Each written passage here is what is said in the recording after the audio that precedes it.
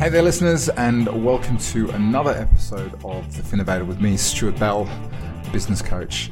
And in this episode of The Finnovator, I wanted to share a masterclass interview session I had with Glenn Hare and Jessica Brady at Fox Hare. If you don't know the name Fox Hare, they have made quite a splash on the industry, launching through my good friend Dean Holmes's venture, The Wealth Network.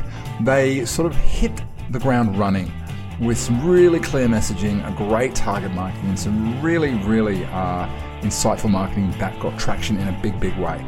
If you've been following them, probably know a lot about the way they've done things and how they've approached it, but this was a little bit of a different conversation. I find that when I work with businesses, there are a number of different stages that advice practices go through when they're actually building. If you're interested in more about this, we have a page on our site all about it called The Journey to Scale. But in that startup phase, it's really interesting. What you focus on at the beginning is just as important as what you don't focus on, to be honest.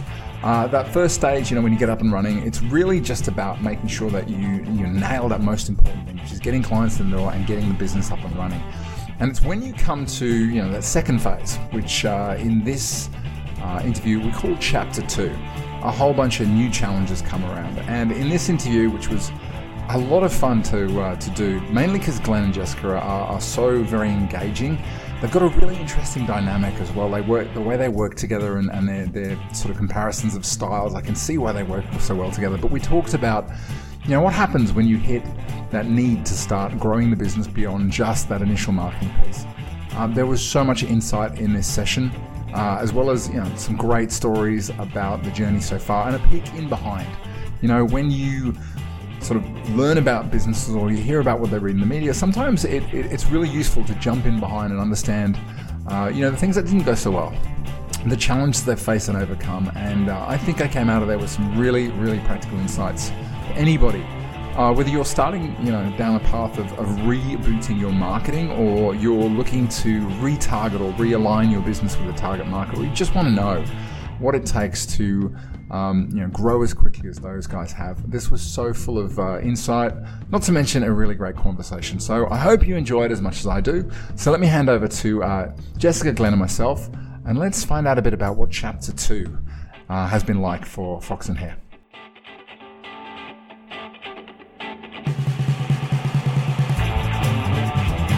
Let me just give you the quick background before we kick it off. If you aren't familiar with Fox Hare, it's been really interesting to watch the development and growth of the business. I had the opportunity to work with Dean Holmes, and if you are interested a little bit about what he's been working on, Dean, who's on the webinar today, I ran a webinar with him called The Practice Factory, which talks a lot about sort of his vision he has for, if you like, a new style of licensee out there. And Jessica and Glenn are one of Dean's projects, we'd call it, but it's been fascinating to watch them sort of come out in the way they've marketed, the way they've grown, the way they've got traction, and those key sort of things they've done really well. That I guess follow certain rules, but they also shake things up.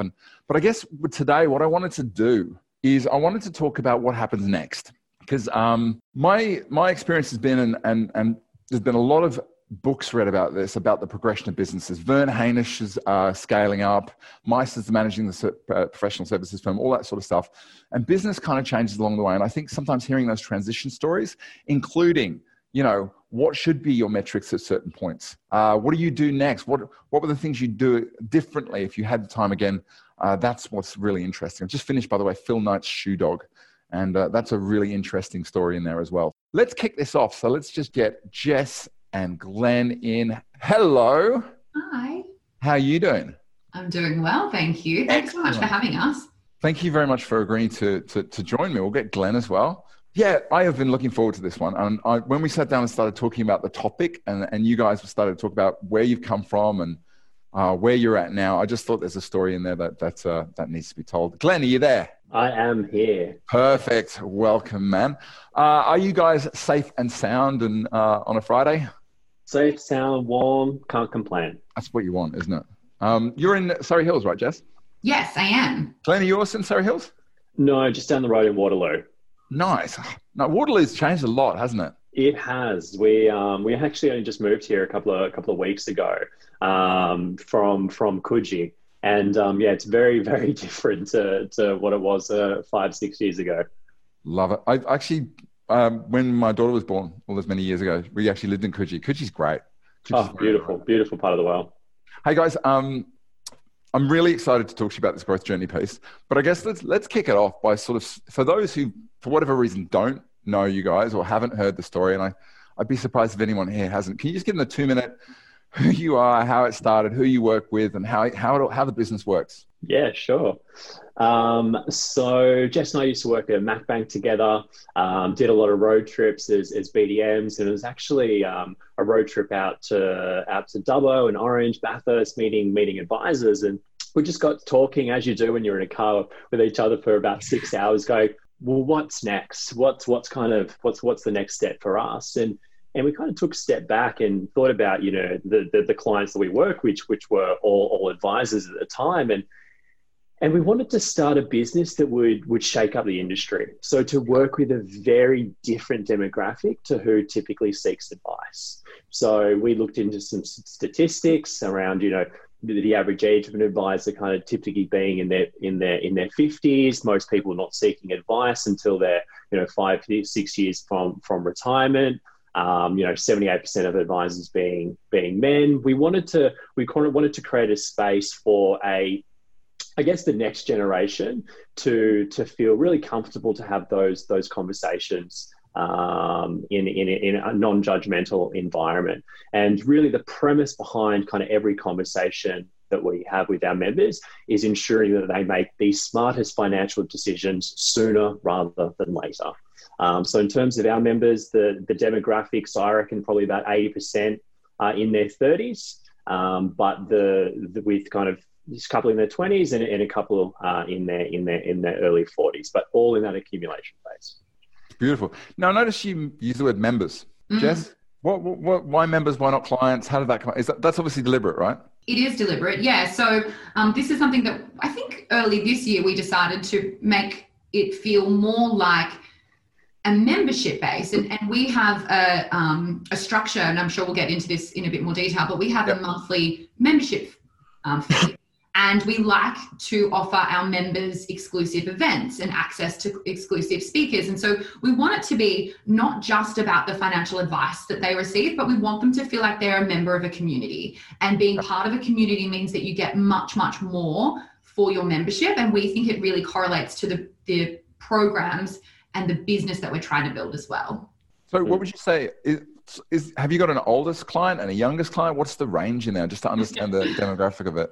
Yeah, I've got a member who's in her late 40s, and she often giggles and says, am I too old for Fox and Hare? And it's not, and we laugh, and obviously she's not. It's about what goals you have. She came to me and said, right, I'm going to transition into my version of retirement and passive income now. I don't think we'd be the right fit for her, but she's really ambitious. She's a senior executive at a very large organization. She's got amazing goals. She's really killing it in her career. She just had no idea how to correlate that income into actually getting her forward in terms of the goals she wants to achieve. So I think she's our oldest client. And Glenn, I think you have our youngest client. Yeah, he just turned 25. So our youngest client was 24, but he's now 25. He's actually a young investment banking grad, earning over 100 grand, living at home, considerable disposable income. And if the conversation is all about, okay, well, let's just not waste that. Let's kind of, get you ahead of the pack. And he's being in kind of that type of high stress role. He doesn't want to do spreadsheets all day at work and then come home and do his own personal spreadsheets. And it's interesting, a number of our members are investment bankers in kind of their early 30s, and they've kind of done nothing for the last 5 years. Whereas this guy, he's like, actually, you know what? I don't have the capacity to deal with kind of my personal finances. I don't have the time. Let's outsource that, so that when he does get to kind of those, the early 30s, he's like I said, a bit of ahead of the pack. Love it.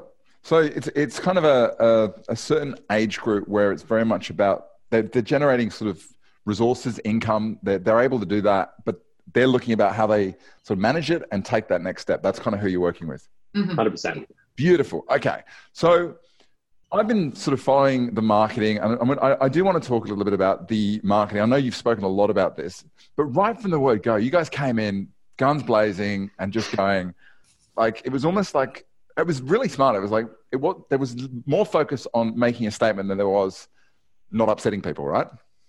Yeah. That evolved. Yeah. We were in corporate for 12 years. We were shackled. We were ready to be free. We had statements to make. The guys at Sovereign who were at Macquarie for a long, long time. Yeah, I've worked with people at Macquarie. Don't get me wrong, Macquarie's great, but there's a lot of people come out there going, I know that I want to head in another direction with certain things. So did that sort of desire to shake things up and the messaging, did it evolve naturally? Or was it, you knew exactly what you wanted to say and how you're going to say it from day one? Oh, no, it was definitely a bit of both. So there was definitely a strategy, a very well-considered strategy. So Glenn and I met for on and off probably about 2 years to develop Fox Hare before we launched it. So wow. Okay. Make no mistake, like we were very strategic in when we launched, we were ready to rock and roll, but we realized that we had this voice and we had done a lot in the community. And we were ready to talk and to be very clear about the fact that financial advice is not just for old, wealthy white men. There's nothing wrong with old, wealthy white men getting financial advice, but it's not just for them. And at the same time, the same-sex marriage love is love article was on. And so I just spoke to a whole heap of trade journos and said, hey, we're about this. We're about celebrating diversity. And Stu, what ended up happening is we got all this PR, which I didn't expect that we would get. And so then this created all of this momentum. Right. And that really led to a tremendous amount of opportunities and our brand being really thrust into the spotlight, which we didn't really plan for. Right. It's interesting because this is the whole thing. When you talk to people, some people will assume that it was manufactured that way and some people will assume that it evolved, and the truth is usually a bit more complex than that, right? Can I ask you a question? Like, I've often heard people say that not enough people go out and ask to get published in newspapers or put their stuff out there. And the moment you ask, you realize that difficulty level just ramps down. It's actually really easy to get your stuff. Would you agree with that? Yeah. Totally. So if someone hasn't done it before, is it just a case of grab email addresses, send out stuff? How would you say they should do it?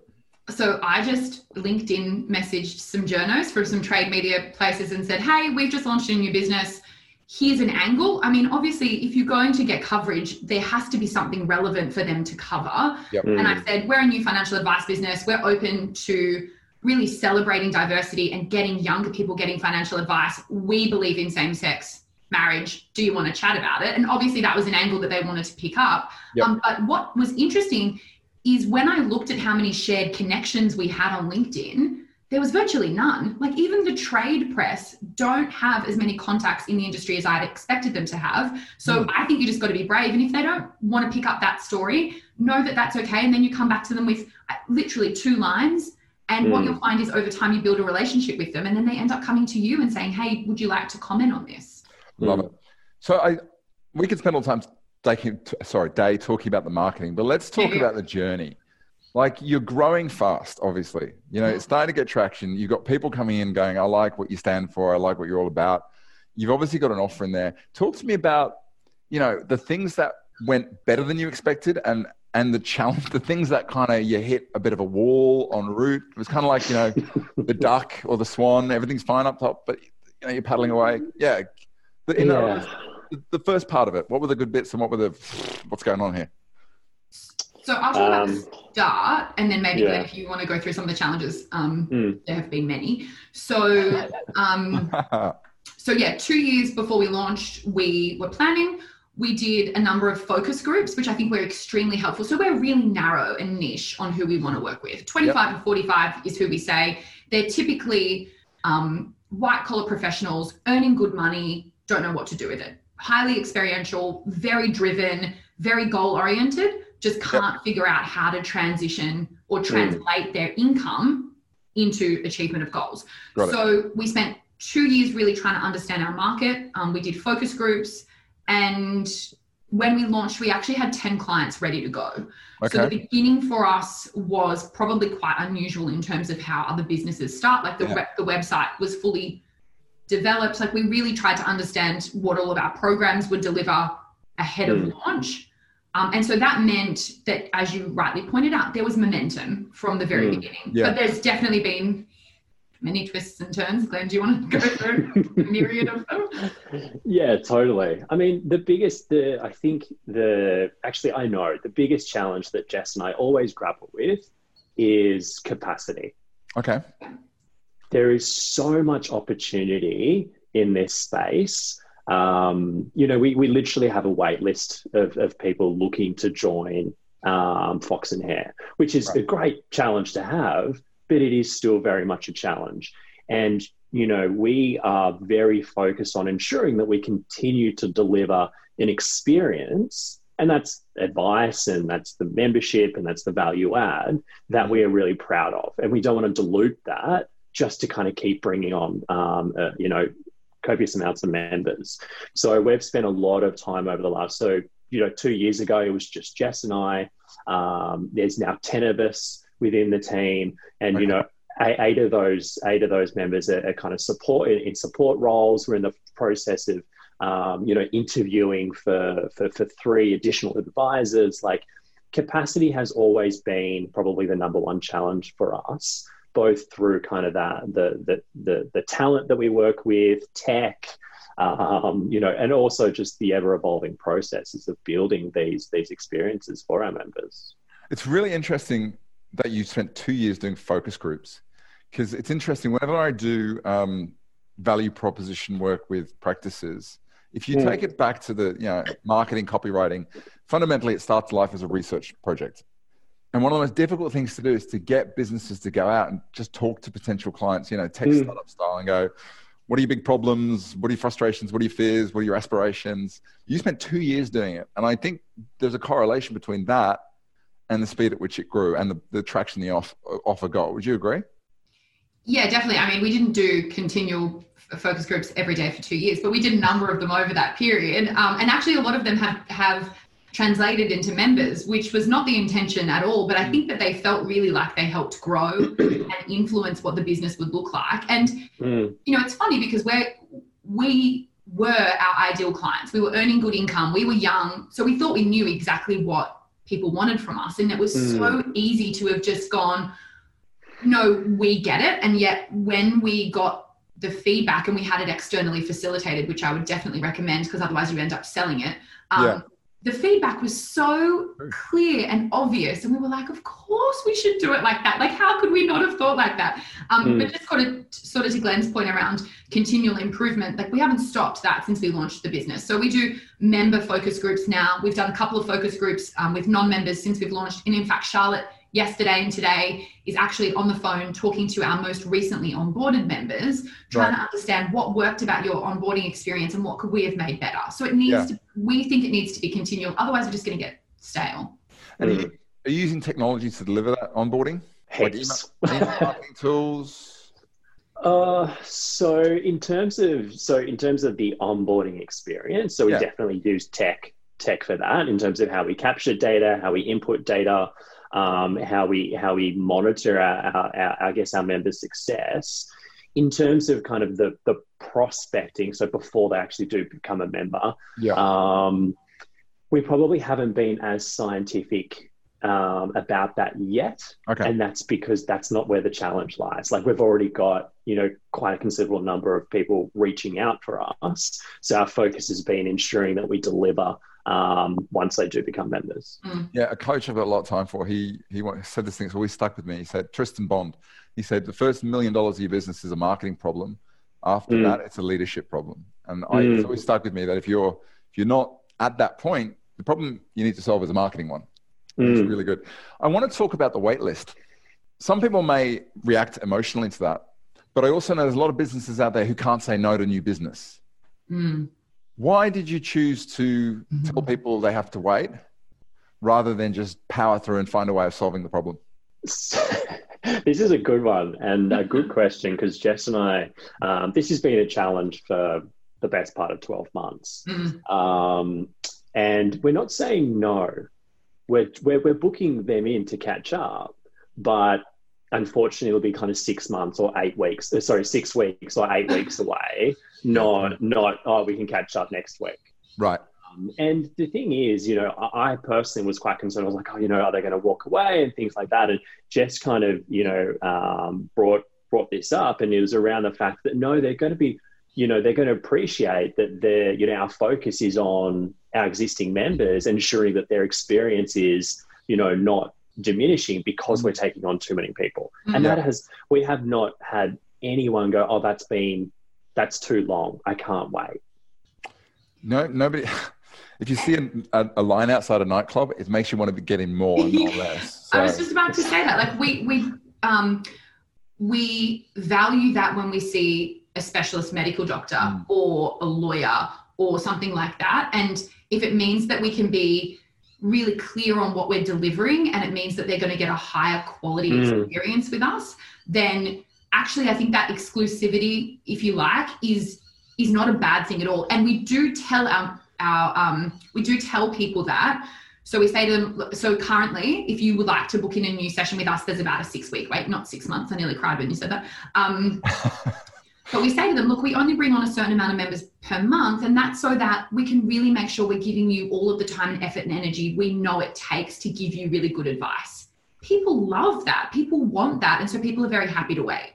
If you go to Tesla's, I'm going to pull out an example. You go to Tesla's website, you go to the Cybertruck, it's not coming out till 2023, but you pay $150 fully refundable deposit and you can place your order now. Now it's such a low entry, and suddenly you're locked into the enthusiasm. So it's not a new strategy, but it's a smart one. And I think. Yeah. And can I just interject? Rachel's just asked a question, which is a really good one around how are you engaging with them during the wait time? Yes. So this is something where we grapple with. So in my head, I would like to have like a fully automated, if there's a 6-week wait, like a 6-week thing to get them ready, but we don't have that yet. That's something that I would love, and it's on the to-do list. However, they do enter our system immediately, and they do start receiving comms from us immediately. And we, during COVID, really ramped, like we invested in a copywriter and have ramped up our comms hugely, and we've done a whole heap of lives. So even if they're waiting 6 weeks from the day that they reach out to us, they go into our system automatically, they start getting comms from us. And I think then we're about for our non-members, it's like 1 comms piece per week at the moment, and about 1 Facebook Live per month for non-members. There's a couple of really good questions coming in. I want to ask 2 things. I'm going to pull some of those out. The first one is, who does the content?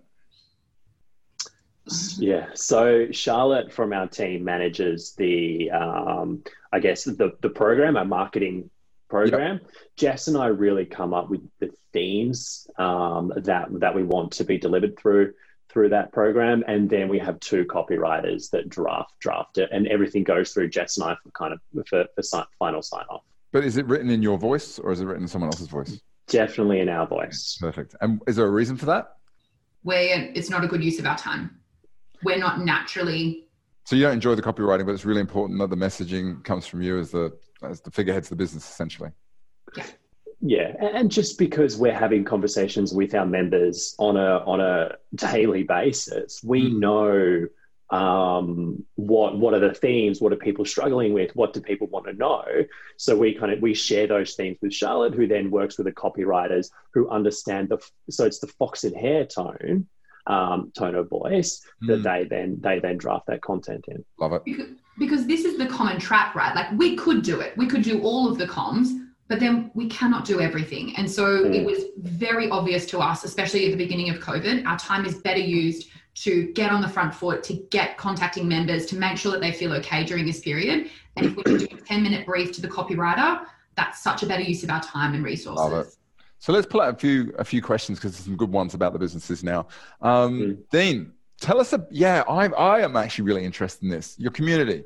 How do you keep them engaged? How do you set the expectation that this is about people talking to people, not just directly one-to-one all the time?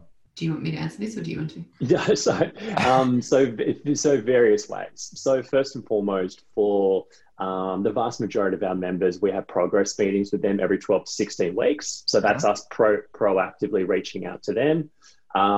Through our programs and our monthly subscription, we encourage our members to reach out to us whenever they need to. And in terms of when they typically reach out to us, they get paid a bonus, it's coming up to the end of the financial year, they're doing their tax return, they get remember our members, propensity to earn is only going to increase because they're all kind of climbing the various ladders. So they reach out to us for all of those various kind of components. Okay. We also have our app, which is through a piece of software called My Prosperity, which we proactively monitor our members' goals through that platform. We also have been hosting exclusive member-only events. Okay. Advertising, and letting, obviously everyone on our mailing list know that these member-only events are coming up, but only our members have access to those. Gotcha. And over the last couple of months, we've had, a property economist, a broader economic economist. Just sat down with a goals coach a couple of weeks ago. I sat down with a high performance careers coach. So again, these are all members only, and our members submit questions prior to those, so they get direct access to these individuals or these professionals that they may have previously not had access to. Lovely. Anything else? Well, we used to do. Remember when we all could do face-to-face events where members could meet each other, and we had a panel event where some of our members talked about their journey and how they've made change and what that looked like. And obviously when we were all allowed in the same room, our other members could ask questions, and we really wanted to do something similar to that this year, but obviously that's a bit on hold. But they were extremely successful, and it was really great for members to be able to meet other members and just chat. That's what our members told us in our focus group last year that they want more of, actually. I can make it. In February, we did the last accelerator we've done at Bridge Climb. Have you ever checked that out for a member event? Do you have to climb the bridge? No, you don't have to, Jess, but it's awesome. Incredibly well priced for what it is. Thank you. And it's a great experience on a number of levels. So I'll put that out there. Yeah. Thanks. Actually, I want to ask very quickly, and then I'm going to pick up some of the questions because they're coming through fast. This is how you've got a good discussion going when the questions are flowing. I don't want to lose sight of the fact that ultimately the more and more you grow, the less and less you can focus on more widely, right? You've got to sort of narrow your focus, which means you can put technology in, but eventually you've got to have people. You are growing really fast, which means people become really even more important, right? You must be hiring all the time. Feels like that. And I think we have been for at least the last 12 months. But yeah, like I said, so we hire, so there's we break our team into three functions. So the advice management team, which is, those that do super research, insurance research, kind of that paraplanning style role, admin, and then member success. And member success is, the kind of the customer service style. Yep. And we're like over the last 12 months, our strong focus has been building that kind of back-end machine. Yep. And now we're in a position where we can hire advisors, knowing that they have the support of that back-end machine to really service new Fox and Hare members. What kind of people are you looking for? Driven. Good. What did you say, Jess? Good ones. Good ones. Tell us the good ones. So we've made a few mistakes with hires, being really transparent, and this has been a huge learning and a painful learning for everyone, as I'm sure many people online have experienced. But I think for us, it's all about attitude. It's all about really wanting to get up and get out of bed every day to help our members live amazing lives. We have got Glenn, this hasn't come up yet, but Glenn is the most, well, maybe only you guys could compete for this, but most organized, structured, maybe OCD sort of person, which lends itself to efficiency. And I am all EQ. I am not process driven whatsoever. And together we really balance each other out. But we want someone who really fits into, we've got a beautiful team. They call us the Fox and Hare family. And we really want someone who's passionate, who's driven, who wants to help our members succeed and really live a great life. Like, we want to practice what we preach as well. There's no point drilling and running ourselves into the ground, living awful lives like many people do to support their members. So I don't know if that answers your question, but yeah, working at Macquarie drives a big thing. the Macquarie thing about how they used to make departments compete against departments. I understand in theory why it would work, but it's a bit cannibalistic, right? It must be exhausting. It works. Well, yeah, Rach says I'm OCD, but I think it's more the obsessive, not the compulsive. Anyway, so if they're meet all those sort of what's characteristics, and they love giving advice to a certain demographic, or they're really, really good at customer service, member success. They're the kind of people that you're looking to fuel. Totally. And adaptable to change, right? Like Fox and Hare is evolving so fast. Like, Jess and I have a 5-year plan. We have a 3-year plan. We have an annual plan. We have 3-month kind of breakdowns, and we're still catching up, every single week, pivoting, what is right for Fox and Hare, what is right for our members. So it's just this, constant evolving piece, and we never want to remain stagnant. We never want to be like, oh, well, that's how we've done it for the last 12 months, or that's how we've always done it, or this is how the industry approaches that. We want to make sure that we're pushing the boundaries. And some of the companies that we look to aren't in financial services in terms of how their member experience is. So which company, funny enough, that question bouncing around in my head, which companies do you look up to? Sorry. Of course, Jess, go. I'll tell you one that I love, and this is not, and I don't think we have to look up to just big companies. I buy coffee from, and I don't get commission, but I possibly should, from a little company in SA called Urban Brew. And I love their online experience. I love that they have a membership. I love that they can deliver compostable, ethical coffee at home, so I don't have to spend money on coffee and go outside, which is scary. And the comms, I never have to worry about knowing where everything is up to. They're proactive. Their tone of voice is great. They're funny. When I get my coffee, there's like a little handwritten note, and it's got like a cute little coffee quote. The box has got these funny quotes around coffee. Like, just the whole thing has been really well thought through. And as a customer of theirs, all I want to know is my coffee is coming, and yet I get all these little extra, what we call in our business, popsicles, that really surprise and delight me along the way. Like, that's a business where I think, gosh, if we could do more of that stuff, that would just be like, that's my immediate reaction. I think sometimes we look at like the Apples or the Nikes or what have you. Like, if you're a tiny little business, sometimes that can feel really overwhelming because you don't have those budgets and resources. But there are really great examples of small Aussie-based businesses doing really great, and they are on pillars for me. Sorry, I railroaded you. That was good. Glenn. Yeah, totally. And if you kind of pick up on what Jess is saying, it's the experience, right? Like, yes, we do super and insurance and investments and budgets and all of that, which is all obviously we do very well. And that is the backbone of what we do. But where we differentiate ourselves is the experience, and the experience that our members have with us. One of the challenges that we do face is around tech. And if I look at different kind of tech companies, so Uber as an example of that, our members almost expect us to be and to be able to communicate with us like they do with Uber. Like you go to the app and it's seamless. You know who's driving you, you know their rating, you know if there's Dettol in the car, you can pick your music. The payment process. Like, I used to hate getting out of cabs and having to, fumble around trying to pay with your credit card. Yeah. Our demographic, the demographic that we work with, almost expect that type of experience. It's not like if we gave them that experience, they'd be like, wow, this is so great.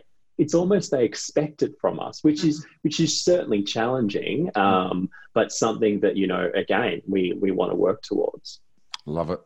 Let's get some questions because there's a few piling up. Metrics. How obsessive is the wrong word, but how strongly have you or do you measure metrics in the business? Jess is looking at me going, I love a dashboard. Yeah. Love a dashboard. So we look at all different types of metrics. So we're looking at obviously revenue. So new revenue, your traditional kind of reoccurring revenue. We look at how many new contacts reach out to us. Where do they reach out to us from? So are they reaching out to us from the website, the different social platforms, through personal connections, through business connections, through referral partners, through existing members, and working out not only where do those contacts or prospects come from, but then those new members, which are the most successful referral partners, like what's the conversion rate between, how many prospects we have to kind of new members, how many coffees do we need to do in order to bring on, to convert to kind of new members. We also look at, obviously the number of, we have 3 different coaching programs, working out, if, the middle program is kind of our flagship program. We've got metrics around how many people we can manage within that program. We also look at metrics around our members. So the way that we measure success for our members is, are they on track to achieve their goals? And this is something that we're really transparent about and really have a lot of conversations with our members about. Yeah, it's great to get 1.5% instead of 1% in a high interest account, or 8-10% of a portfolio that might be invested for kind of a 10-year time frame. But what they want to know is, when are they going to generate that passive income? When are they going to be able to retire? How long is it before they can buy their first home? If they have 2 kids and send them to private school, when will their mortgage be paid off? Our measure of success is around, are they on track? Green, going to hit the goal? Are they red? Off track because they've deviated from the strategy? Or are they amber? Is there different things that we could potentially be doing in order to expedite the success of those goals? So good. And do you think, David asked an interesting question, and I think I'm going to read into this one and dig underneath, but like, growth is good, but some growth can be really bad.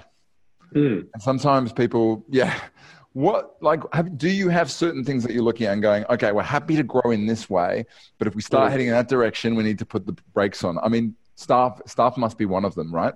What are the things you're keeping an eye out for as you grow? Yes. So I often think about the Oprah effect, where if you get a lot of PR and you're not ready to support it, it can be detriment. It can have huge negative. And we've seen that. Like, there have been moments where Glenn and I have gone like, oh my gosh, like, we're not ready for this amount of reach outs or what have you. And to be honest, poor Glenn has to put the brakes on me a lot, because I want to do all these crazy, unusual, off the Richter sort of programs and ideas, and we just can't support the growth of that right now, which is heartbreaking, because as Glenn has rightly pointed out, we talk a lot in the industry about all the challenges and all the, reform and all of the things that have been happening, and they're true, and it is frustrating and challenging, but there is so much opportunity, and we have had to put, backburn so much stuff that we really want to get to, because we cannot support the growth right now. But that's exciting. It's a challenge, but it's an exciting challenge to have. I honestly think you could I've never been clearer for me that if you can split the industry in 2, it's people who are optimistic about the future and people who are not. And it's such a dichotomy. It's one or the other. But I think we're living in the greatest opportunity for advice that there's ever been. It's just an incredible evolution. It's hard and it's tough, but about 2 years from now, the people who are moving in that direction are going to be a long way ahead. Yeah, let's pull out Dino's question. Tell us about COVID. First time as advisors where you've got to pick up the phone and go, it's all gone to hell in a handbasket. What was that like? It was, okay, so we do a lot, when we bring on new members, we're really passionate about education. So, talking about what do the good times look like, what do the challenging times look like. So we really didn't have anyone call us and go, what have you done? You've lost all our money, or whatever the case may be. Obviously, we could not predict what had happened, but our members knew that how markets trade. Sometimes they go up, sometimes they go down. What we did do, though, was Jess and I booked out time in our diary to check in with every single one of our members, and just to see how they are feeling, and to let them know that everything's okay. This is all part of the strategy. This is the longer term game plan. We know based on historical data, markets will rebound. Did we have a few people reach out? They're like, oh, should I move my cash to super and things like that? Yeah, we did. But enabling them, having that conversation around what the impact that could be, and kind of referencing some of the conversations that we had already had with them pre kind of COVID. They were like, oh yeah, remember that? Yeah, okay, yeah, I remember you saying that. That's a good point. So we also had a lot of people reach out, because we do a lot of work with those in kind of tech and in kind of professional services, and in those spaces, tech companies are kind of doing better than they ever have, because we've never been more digital. And we also, within professional services, we're in a privileged position where we can work from home. And we had a lot of people reach out, say like, oh, maybe now is a good time to invest. Thinking through the fact that our members are all fairly young, like they're all in their majority are in their 30s. For a lot of them, this was an opportunity to make money that had just kind of been sitting in a bank doing nothing, actually go to work for them. For us, we are in a fortunate position that COVID hasn't impacted us negatively. It's been challenging. We hired 4 people in March while I was in the Margaret River. Jess had to, their first week was moving them home. So from a cultural perspective, welcome on board. Here's the door. Pretty much. So from a cultural perspective, that's probably just been the main thing, right? And everyone's going through such individual experiences in their personal lives and different challenges. We just need, that's something that we've really needed to be much more conscious of. From a member's perspective, no issues. It's interesting. That's why onboarding is so important, because if you set the expectations before it happens, you can have the conversation. And I think the point about different people experiencing different things is really important. My mum's in Western Australia, and she's one of the main importers of face masks into WA. So her experience of COVID has been very, very different. Plus, she lives out in the middle of nowhere. Let's talk about the offer. Has the offer to your clients, the service offering, the way you position it, has it evolved? Has it changed? Yes, and it's constantly changing, and it should. So the programs themselves, so we've got 3 coaching programs. They are the same, like there's a lot about them that is the same as when we launched, but we are constantly trying to improve them. What are the coaching, can you share what they are, the coaching programs? Yeah. Our first coaching program is called Get Sorted. You can probably understand what that is. So that's for people who low complexity, they're earning good money, but they just don't know where to start. So it's just about getting them started on their journey. The one that Glenn was referencing before, our middle program, which is called Like a Boss. This is our most taken up program. This is for people who've, I will say they've had a crack. So they've done something themselves. So they've bought their first property, or they've started their own portfolio. Most of our members have read the likes of Barefoot Investor or listened to money podcasts. They've hit a ceiling and they don't know what to do next. Within that program, we have progress meetings about every 12 to 16 weeks. So there's a high touch model there. And then our third program is called World Domination. This is typically for people who've got money running through lots of entities, high level, high touch, often small to medium business. Okay, cool. So it progresses like Get Sorted, Like a Boss, and then World Dom. Yeah. And are you willing to share the price point, or you'd rather not? Yeah. What do you charge for each of them? So we break it up between obviously couples and singles, and we charge. So our initial price point for a single on a Get Sorted program is $3,700.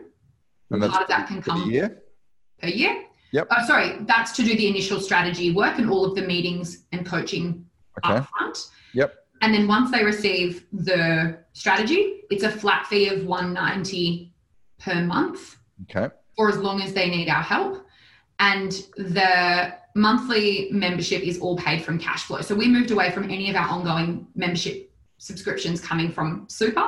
We wanted to make sure that we were really clear about what we were charging and making sure that we weren't taking away from people's retirement, because we initially started it and we were taking some fees from super and some from cash flow. We were like, right, well, we need to recontribute that money. And clients were like, yay, or members were like, yeah. And then when it actually came to it, they wouldn't do it. So we made a decision that all of our ongoing memberships should be from cash. And if something new comes up and they're on that 190, you charge for that, I'm assuming. So included in the monthly membership is all of the changes and pivots that happen in your life. And that's why it's a membership, because we say to them, like, you can reach out at any time. We're checking in on you monthly. We're tracking your goals monthly.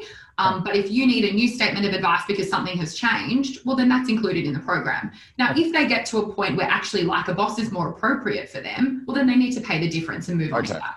Right. And the Like a Boss is, what's the price point there? For the individual, the starting price point is $4,700 to do all the initial coaching and strategy. Cool. And then the monthly membership is $370. And if someone's going up from Get Sorted to Like a Boss, do you still do the upfront work before you... Is it still $4,700 or they just they upgrade the monthly fee? Just the difference, yeah. Okay, cool. And then world domination, love it. For an individual, it's $8,900, and then the monthly is $750. So we don't charge. I should have explained this. We don't charge any percentage of investment. Got it. Fees. Perfect. Good stuff. So I wanted to ask a little bit of question about. This is a question that's come up a couple of times. So you got clients who are going through the business. What happens when they sort of they start to fall outside your ideal client demographic? It probably hasn't happened so much yet, but what's the plan? Or are you going to work it out when you get there? So it hasn't happened as yet. And this is something, what were you going to call the business? The Grey Fox or something? Silver Fox. Silver Fox. I like that. For the retirees. Silver Fox. Look, Fox and Hare as a brand is focused on wealth accumulators. All of our messaging, all of our communication, the way that we communicate is focused on that demographic. So at the moment, there's no aspiration to work outside that. In fact, if we do, to Jess's point earlier, if someone does, we're quite humbled in that a number of our members actually referred their parents. We're not the right fit. So we would refer them to an advice firm that deals with pre and post retirees. But in saying that, we've had quite a number of advisors reach out to us where their focus is those pre and post retirees. So they're quite comfortable to refer potentially people that reach out to them that may not be the right fit for them. And because we are so specific, they're really comfortable to do so.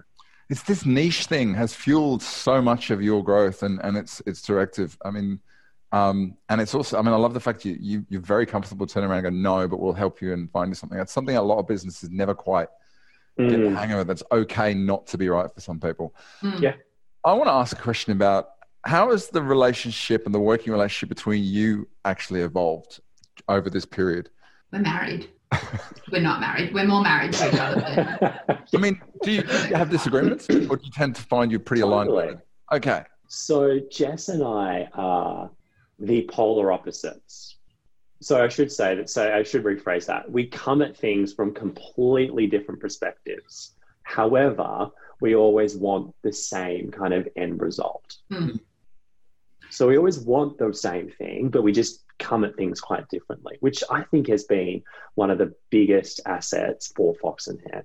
Yeah. In that, sometimes Jess has crazy wild ideas and I've got to go, no, we've got to kind of do the basics first. But then again, like if we just do the basics, we'd be a really, really boring business. And Jess has to kind of pull me out of the box and say, no, let's kind of focus on this.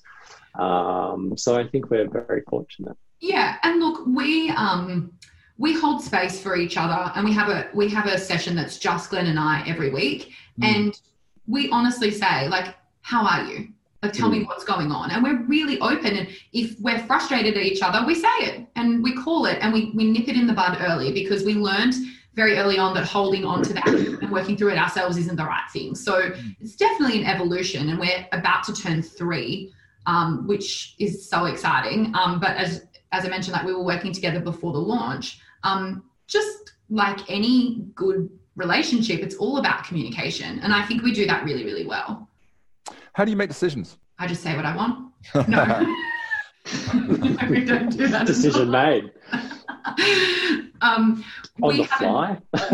We don't do them on the fly. We use Traction, which Dean from our license really embedded in us. So throughout the week, if we've got things that we need to make decisions on, we text them in. There's a consolidated list. We work through them together, and then basically by the end of the meeting, the idea is that the decision has been made. Love it. So good. Yeah. So Let's look back on the year. If you could go back again, there's so much you wouldn't change. You do exactly the same, right? But there must be a few things you go, I wouldn't do that. I wouldn't do that. And I would delay that, do that sooner.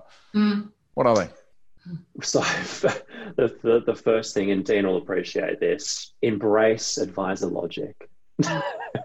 We, for the first 12 months of our business, so just for context, Jess and I had never been financial advisors before launching Fox Hare. We'd always been in the advice industry, but never as advisors. So we had never used the likes of Advisor Logic or Xplan or anything like that.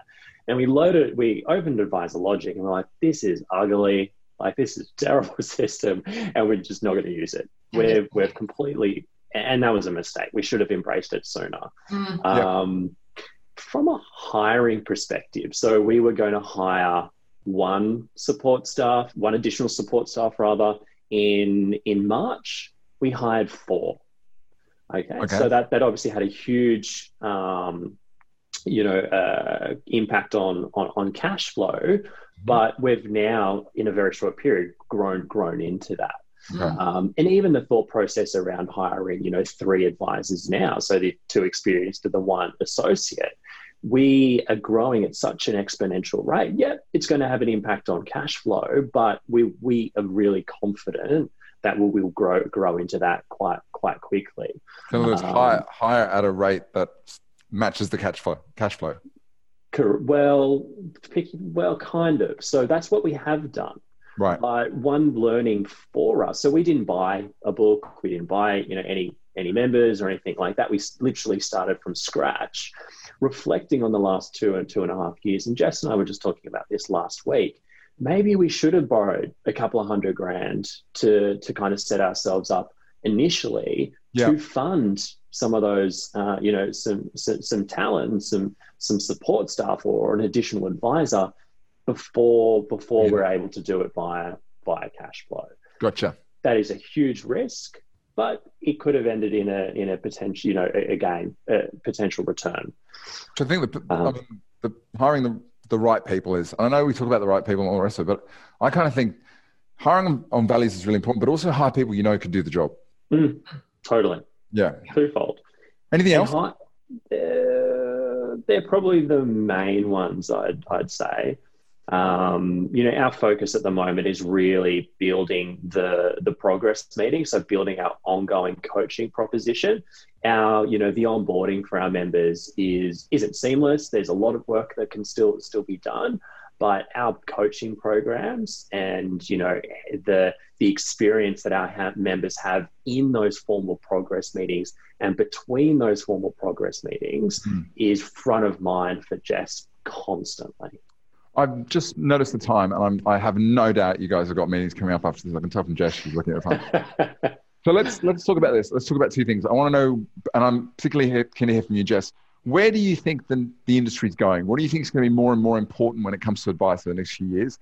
And then I also want to give you the opportunity, if people want to find out more about you, if they know somebody who they want to put forward for a role, where can they go? Yeah, sure. So I think there is opportunity everywhere. I know that we've all been through a lot, and I think that we have to shake the shackles off and remember that. And Glenn giggles whenever I say this, but we have to stop thinking that financial advice is only for one particular demographic in the world. And we are so passionate about increasing the level of diversity of those who give and receive financial advice. Good quality financial advice shouldn't just be for pre and post retiree people. So I am hoping that the good work that we all do really increases the level of understanding of what financial advice is, and also who thinks, hey, maybe this is actually for me. I'm really, really keen to see more financial literacy at large. And I think there's a massive space that we can hold in terms of how we contribute as a profession to what level of financial literacy most Australians have. Like 1 in 3 people pre-COVID was going to work feeling financially stressed. 1 in 3. We talk about mental health. We talk about physical health. Like we talk about all this stuff. Like there's such a big gap that no one's talking about at the moment. And we get so excited talking about investment returns and all of that stuff. But what about some of the basics of people who are on really good money, who have overcommitted themselves, who are going to work stressed every day and have no safe space to talk about it? So I think there's a massive opportunity. And I think the concept of true financial wellness and coaching-based programs is going to continue to evolve and be a space that we can really pioneer. People want to have open and honest conversations about money. They just don't know where to start. And as an advice community, we're in this weird paradigm where we've not been taught how to have these conversations. We've not been taught how to counsel people through big life decisions. And yet that is where people see the value. They love that you fixed their super for them, or you've got income protection, or they've now got their budget done. They love all that. But really, they really value, and we know because we ask our members, these really intimate conversations that they don't get to have with anyone. And I think that that's so exciting for the future. Glenn, anything to add? No, I think Jess has nailed it. I mean, this is the whole premise behind why we exist, just to ensure that people that didn't think financial advice was right for them have the ability to reach out and get their shit sorted. Love it. What I'd love to ask of everybody who's with us, which is everyone, can you just type in the box and let me know what's been the most useful thing you've taken away from today? The one thing that it's really connected with you, it's kind of excited you, or you feel like you could put to work in your business to make it happen. And I guess let's just close it off by, if people want to sort of connect with you or learn more, how do they do that? We're on all the socials, as you would probably imagine for a 25 to 45-year-old demographic-based business. But in all seriousness, foxandhare.com.au is our website. Glenn and I are on LinkedIn. We would love to connect with you. We'd love to learn more about your journey. Like, we don't hold all the answers. We hold more questions than answers most of the time. And so we don't sit here professing to know it all. We know that there's brilliant advisors and brilliant businesses, and we'd love to learn what they're doing well as well. But yeah, Glenn and I have been so humbled in, we've had so many mentors take us to where we are now. And we'd love to hear what other people are doing. So yeah, LinkedIn's probably easiest to have one-on-one chats with us. LinkedIn is very, very simple to connect with people. I think it's one of the best ways of partnerships and all the rest of it. Guys, this has been awesome. Have we got, there was a question that David's asked about price. Yes, I saw that. Yeah, I feel like we need to answer. Do we have to end at 11, or have we got time to answer that? I think I'm okay. Yeah. We're good. Okay, so just about price. And this, oh man, I'm going to stay out of this one because price and the way people think about it. Fear of losing a client in the early stages. Do you adopt the thought process if the client's not willing to pay, they're not right for you, and open negotiation? What do you got to say about the price thing? We don't negotiate on price. Okay. And why? Never. Well, I don't go to a cardiologist and say, can you do me a deal? It devalues what we do. And I know how much value we can bring to the table. And I know what it costs for us to deliver this advice. And I would love to deliver advice cheaper. It's not possible right now. And we are very clear on our costs. We are we don't run a lot of fat in our business.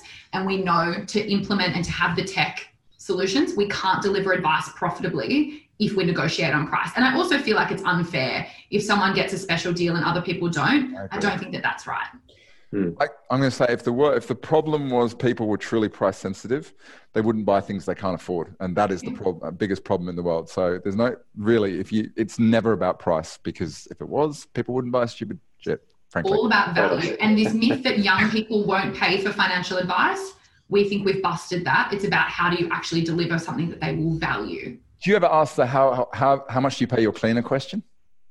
Never, because we don't ever get price questions. There you go. To be very transparent. And we have an initial coffee meeting and we share our pricing programs. And if they aren't the right fit, they don't move on. Guys, I know you've got to go. This has been absolutely a ball. Thank you so much, and have a great weekend. And to everybody who's attended, thanks for being part of it. I'll see you guys later. Thank you so much. Thanks, everyone. Take care. Bye. Bye. So there you have it, another episode of The Finnovator. I hope you got a lot out of that. It's a really great story, and I think it's always really interesting to sort of dive in behind the story, or the story here. Anyway, that's it for me for The Finnovator. I hope you're enjoying it. I wanted to just give a quick shout out. It's been an interesting year, isn't it? We're coming towards the end. But one of the topics that I've really focused down probably over the last 2 years, but it's become increasingly sort of evident to me why it's important, is pricing. And with so many questions that come up on a regular basis, I wanted to create some sort of white paper that would give you, my listeners, advice businesses out there, a bit of insight into sort of what it takes to get your pricing right. We have created a guide, a white paper if you like. We tried to make it really, really practical to give you some insight into some benchmarks, but move away from sort of some of the data-driven approaches to this and really give you the nuts and bolts. But also in there I've unpacked how I work with businesses to work out what their number should be, and most importantly to analyze their client bases to find out what I call the profit gap, the subsidization or the profit that you're giving away that in many cases, in a lot of cases in fact, robs you of the capacity and ability to get on the front foot with this stuff and deliver the advice, because things have changed. It's taking longer than ever to deliver advice. There's a lot more requirements on advisors. So if you are in a situation where you're finding yourself overwhelmed, busier, and you're wondering, have you got the profit model right, or what should it look like going forward, you can head over to ourdere.com.au/pricing-guide and just pop in your email address and you can grab a copy of that. That's it from me. Stay tuned for the next episode of The Finnovator, but in the meantime, I hope you've enjoyed it and take care of yourself.